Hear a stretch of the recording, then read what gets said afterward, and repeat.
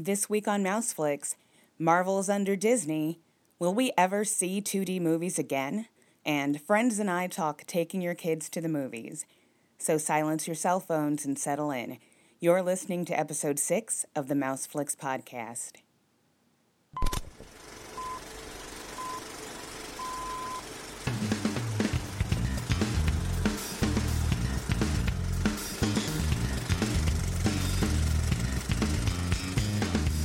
Mouseflix is a fan-produced podcast dedicated to Disney film and entertainment. Lend us your ears for news, reviews, and commentary on the film House of Mouse. Mouseflix is not affiliated in any way with the Walt Disney Company, Walt Disney Pictures, Marvel, Pixar, Lucasfilm, or their partners and subsidiaries. All opinions expressed via Mouseflix Media are solely those of the podcasters and do not represent the views of any other individual or entity. Enjoy the show.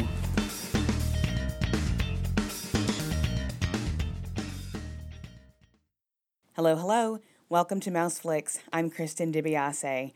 So, how have you been? I enjoyed the holiday and I dragged out the rest of Labor Day as long as I possibly could, but now it's back to work. But first, some very cool news. Last week, I became an official ambassador for The Skim because I can't stop telling people about it. So what exactly is The Skim? It's a quick way to get to know about what's happening in the world around you without boring you to tears. It shows up in your inbox around 6 a.m. every day and literally takes less than 5 minutes to read.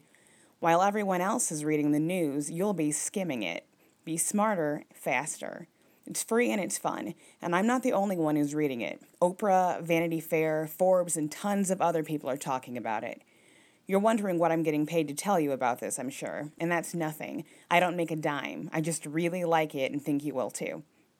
Want to know more? Mosey on over to the show notes and then sign up if it seems cool. Tell them that I, your friendly neighborhood Skimbassador, sent you. So, let's talk Mickey and the movies. Oh, let's all go to the lobby to get ourselves a treat. It's time for News Nibbles. So much yum. You know that kid in class with the tiger parents who are mad that she got an A and didn't get an A+? Well, that kid is Marvel, and it just caused its ferocious mom and dad to get a divorce. Marvel Studios president Kevin Feige is very upset with Avengers Age of Ultron. The installment only got a 74% fresh rating on Rotten Tomatoes, compared to the original Avengers getting 92%. For shame. We all know that's a silly excuse, but it worked. Age of Ultron's disappointing results gave Feige just the ammo he needed to take control and give a pain in his butt the boot. After years of financial and creative clashes with Feige, CEO of Marvel, Isaac Perlmutter, and his micromanaging creative committee were reorganized all the way out of the filmmaking arm of the company, leaving Feige fully in charge of his baby, the Marvel Cinematic Universe, and reporting directly to Disney's Alan Horn. Disney execs say the move is simply for the purposes of restructuring Marvel's reporting lines so they're similar to how they're set up at Pixar and Lucasfilm. But sources behind the scenes say that things had gotten so contentious between Feige and Perlmutter that Feige was steps away from leaving it all behind. Regardless, Ike and friends aren't completely out of the picture. They'll still be involved in Marvel's rapidly growing TV division. Keep an eye on things to see what, if any, impact this will have on continuity and quality across the film and TV segments of the brand. Well, Kermit the Frog sure didn't waste any time. Slightly over a month out of his decades-long relationship with Miss Piggy, he's been seeing a new bovine beauty named Denise, who apparently works in marketing for ABC. After the Twitterverse started speculating, Kermit issued a clarification stating that while he is dating, he does not have a girlfriend, and that he and Denise are just close friends. But Piggy doesn't seem to be letting any moss grow either. She was recently seen out with Liam Hemsworth, and Castle star Nathan Fillion was recently caught sneaking out of her trailer on the set of her new late-night show. If this is tit for tat, balls back in your court, KTF. Man, everybody's breaking up right now. Disney and Steven Spielberg's DreamWorks won't be renewing their distribution deal when it expires next August.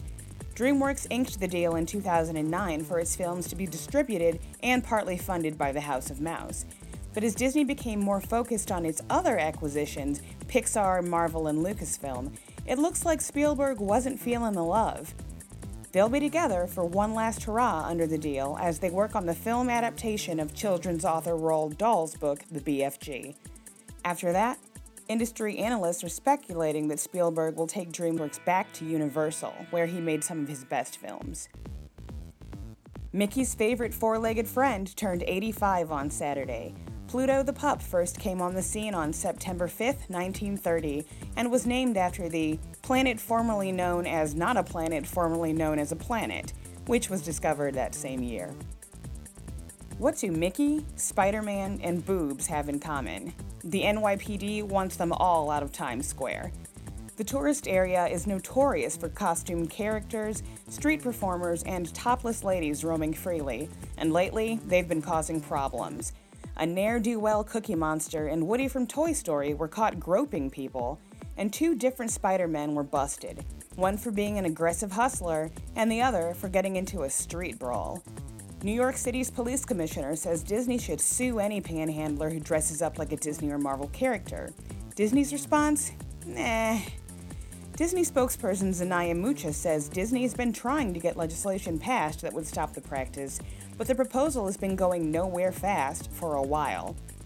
In the meantime, filing lawsuits to go after infringers individually is a colossal money suck, and Disney's probably not interested in spending its own money to do the NYPD's job for them. Start spreading the news. Unless the cops do it themselves, topless Cinderella isn't gonna disappear at midnight. And that, friends, is that.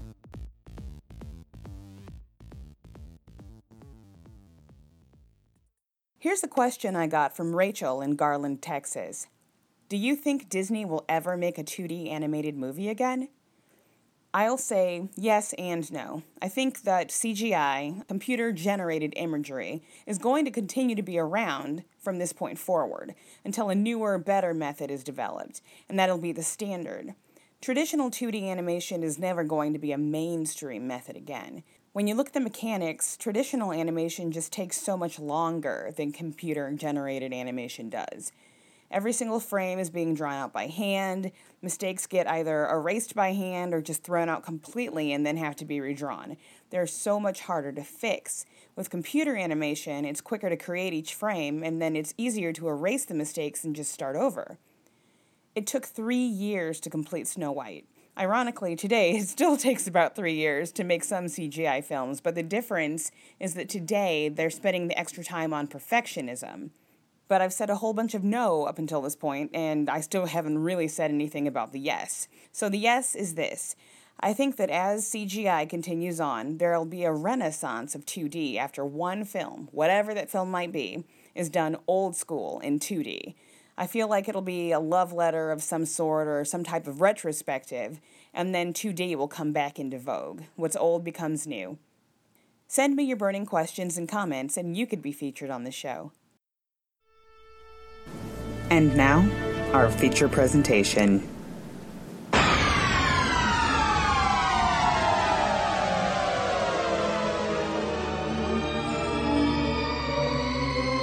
The audience is now deaf. Over the holiday weekend, I got to catch up with two of my friends, Angie and Michelle, and we chatted about kids at the movies. Take a listen. I am here live in the ladies' garden for a ladies' chat with two of my good friends, Angie and Michelle. I'm Michelle, and we are in my garden. Kristen invited me onto this podcast. I'm very excited to be here. And my name is Angie, and I'm excited to be here too.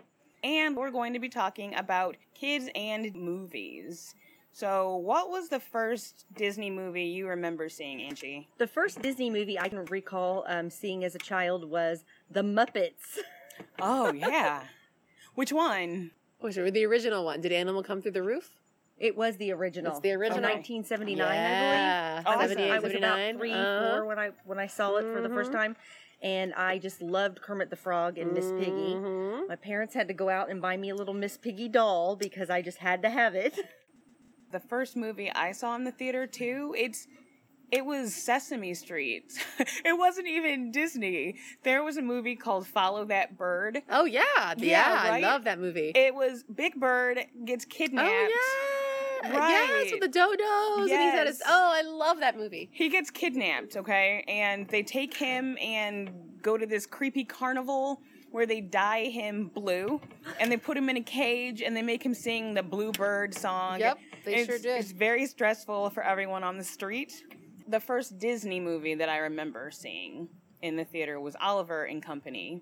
Oh, which yeah. That was a really good one, and I wanted to see Yeah. it because I love cats. Yes. So anyone who knows me knows that I love cats, and I have loved cats from very, very young. I honestly don't remember going to see my first Disney movie. I know for sure I saw the Muppet movie. I remember going to see that, but I think I may have seen Dumbo in the theaters as like a preschooler when it was re-released. And then I remember at my 5th birthday party, we had an 8mm film projector, and we rented The Sorcerer's Apprentice from the library. And so we played that, like I had a movie birthday party, and we Awesome. played that, and like we got the projector, we got the screen up in the living room, and we projected the movie, and it was really cool because that was something that you did not do in 1978. And then when they started putting out more movies, like in the 90s, I was a teenager in the 80s and 90s, and we saw all of those. Mm-hmm. So it's funny that you were talking about how you got to see this movie at home with the Yep. screen and everything. Yep. This was back in the era of VHS. Oh, before that. Before that for you? I'm old, and so this was I was 5 in 1978, and so that was not VHS. That wasn't even beta. This was like 8mm reel to reel. The beginning of my podcast, that sound is what was made when you listened and saw movies. Mm-hmm. Wow. Yeah, I I know. And so they had a very and we had it was like a film canvas. Like they had a very limited number of movies at the library to rent for these 8mm machines. And so that's what we rented. Like we didn't do it often because you have to set the screen up and you have like it's a whole thing. And so we did that then, and then we got a VHS in like 1986, 87, something like that. So this was like pre that. And so that was the only way, like the movies were in the theater, and if they weren't in the theater, you weren't going to see them. You're just done. All of the, like I know I saw Cinderella, I just don't remember, I must have seen it in theater. I don't know when I saw it until Okay. 1986, and then all of a sudden you have VHS, and then that like opens up a whole new world.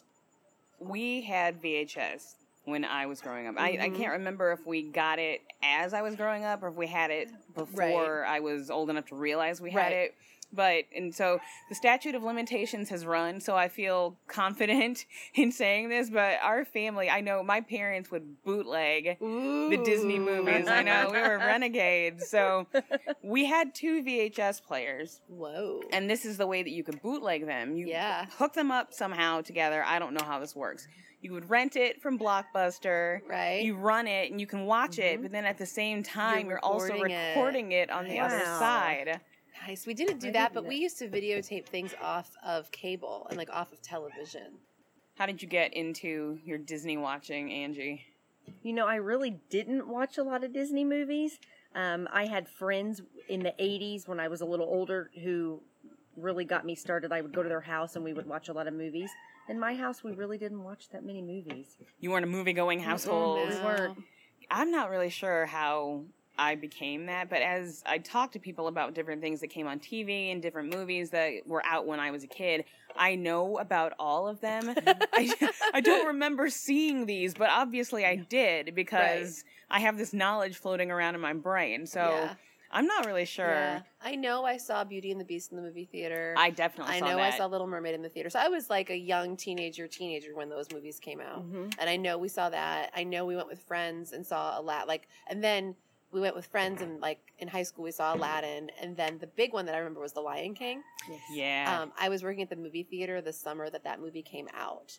And so when the movies used to get, again, they were on reels, they would get delivered on Thursday night, and you would have to splice the movie together to show it. Like at the movie theater, it would come in like 3 reels and you'd have to splice it together.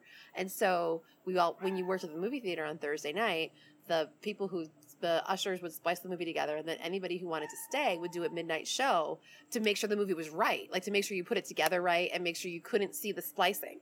Wow. And so I the did looks not that you're, know that. You, I didn't either. That's interesting. your eyes are so big. Like, yes, this is back in the Stone Ages. Oh, wow. And so what I remember doing this midnight showing of The Lion King.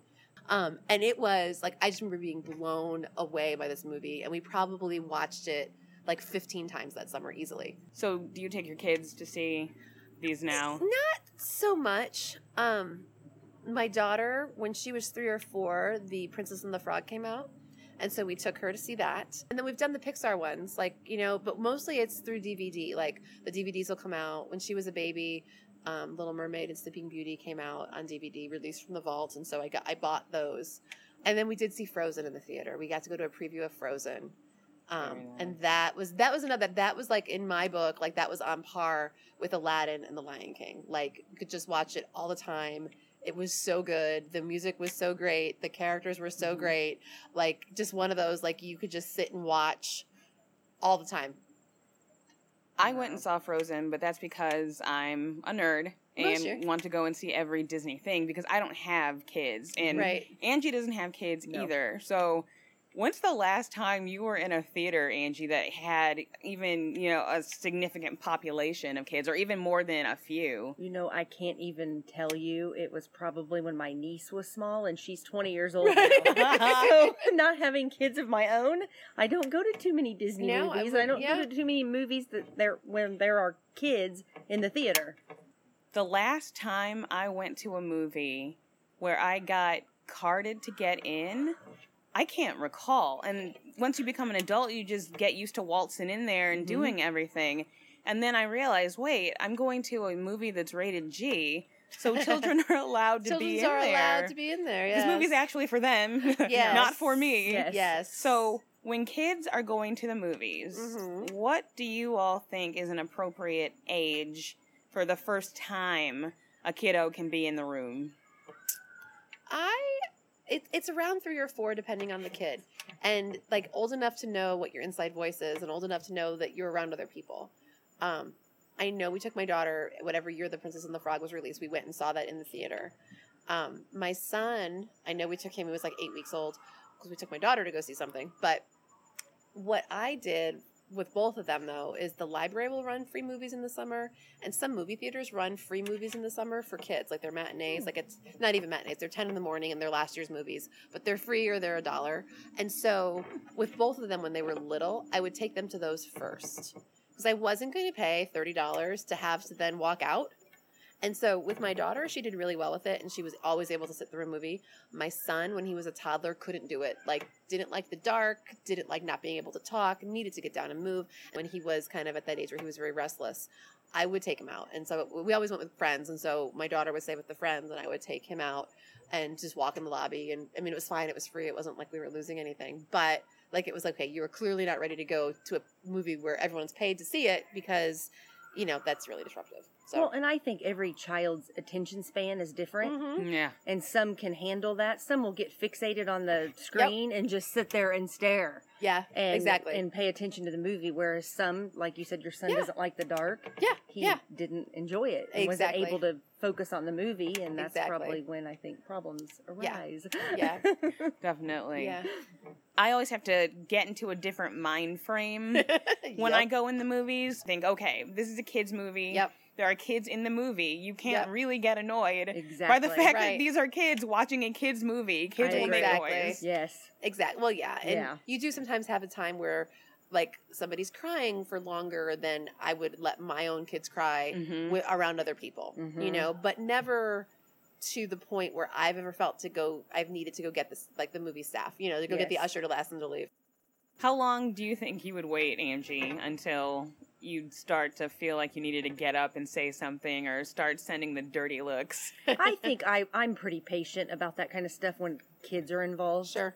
I mean, I know I personally went to a movie not long ago with a group of girls, and it was a friend of mine, and we went, and a couple of friends of hers who I had never met were kind of chit-chatting during the movie, and the people behind, I was even getting upset. And Yeah. I was sitting next to them, and I didn't know them, but they were friends of my friend. I'm not with them. I'm Yes, kind and of I with was them. like, I but- don't really know them. I just know her. Yeah. And so there were people behind us that I heard them say, I wish they'd shut up. And I'm just sitting there thinking, okay, when it's an adult, yes, I agree. But when it's kids, I'm a little more patient because, like you said, you go to a Disney movie usually with children to watch the movie, and that's what they're for. And if they're chit-chatting during the movie, laughing, talking, being kids, then so be it. Yeah. I'm pretty patient about that kind of stuff when it comes to kids. Sometimes they can say some really cute things. Exactly. Oh, yeah. Oh, yeah. I think there was the scene when Olaf first came in on Frozen. And so there's a little girl down in the front, kind of on the right side. And she just pops up and yells, "He's got a carrot for a nose!" And so everybody's really startled, but everybody hears it and they all start kind of laughing. Yeah. So, I mean, there's always stuff like that happens too. So I always think that's really cute. Yep. Well, I'm really glad you guys were able to sit down and talk to me this week. Yeah, thanks for having us. Yeah, thanks for having me. You guys are my first real on-the-show guests who were not a special interview that I went off-site to do and who are not married to me. So, very proud that you were here. We could be here. Yeah, absolutely. Thanks for having us. No problem. Thank you guys very much. And now we're going to go have ladies' tea. Want to learn more about Michelle? Read her blog on gotchababy.com. Find her on Twitter and Pinterest at gotchababy, on Facebook at gotchababyblog, and on Instagram and StumbleUpon at gotchababy05. You'll see these links in the show notes.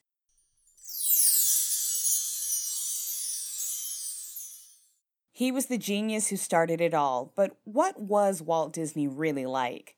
Find out next Monday and Tuesday, September 14th and 15th, when the PBS show American Experience features a 2-night documentary on Walt Disney. Each episode of the 2-part special will air from 9 to 11 p.m. Eastern Time. And that's a wrap. Mouseflix is a production of Mouseflix Media and is produced by me, Kristen DiBiase. The Mouseflix podcast theme features music by Jason Shaw of Audionautics.com. To all of you out there in the world or the land, thanks for listening. If you like what we're doing, you can subscribe to the podcast on iTunes, Stitcher, and Podbean. Tell your friends, yell it from the rooftops, and most importantly, please leave us a 5-star review on iTunes. Comments, questions, or suggestions, email us at mouseflix@gmail.com. Find us on the web at www.mouseflix.com, like us on Facebook at facebook.com/mouseflix, and tweet us at mouseflixcast on Twitter. We'll talk to you soon, and remember, popcorn's always better with a little pixie dust.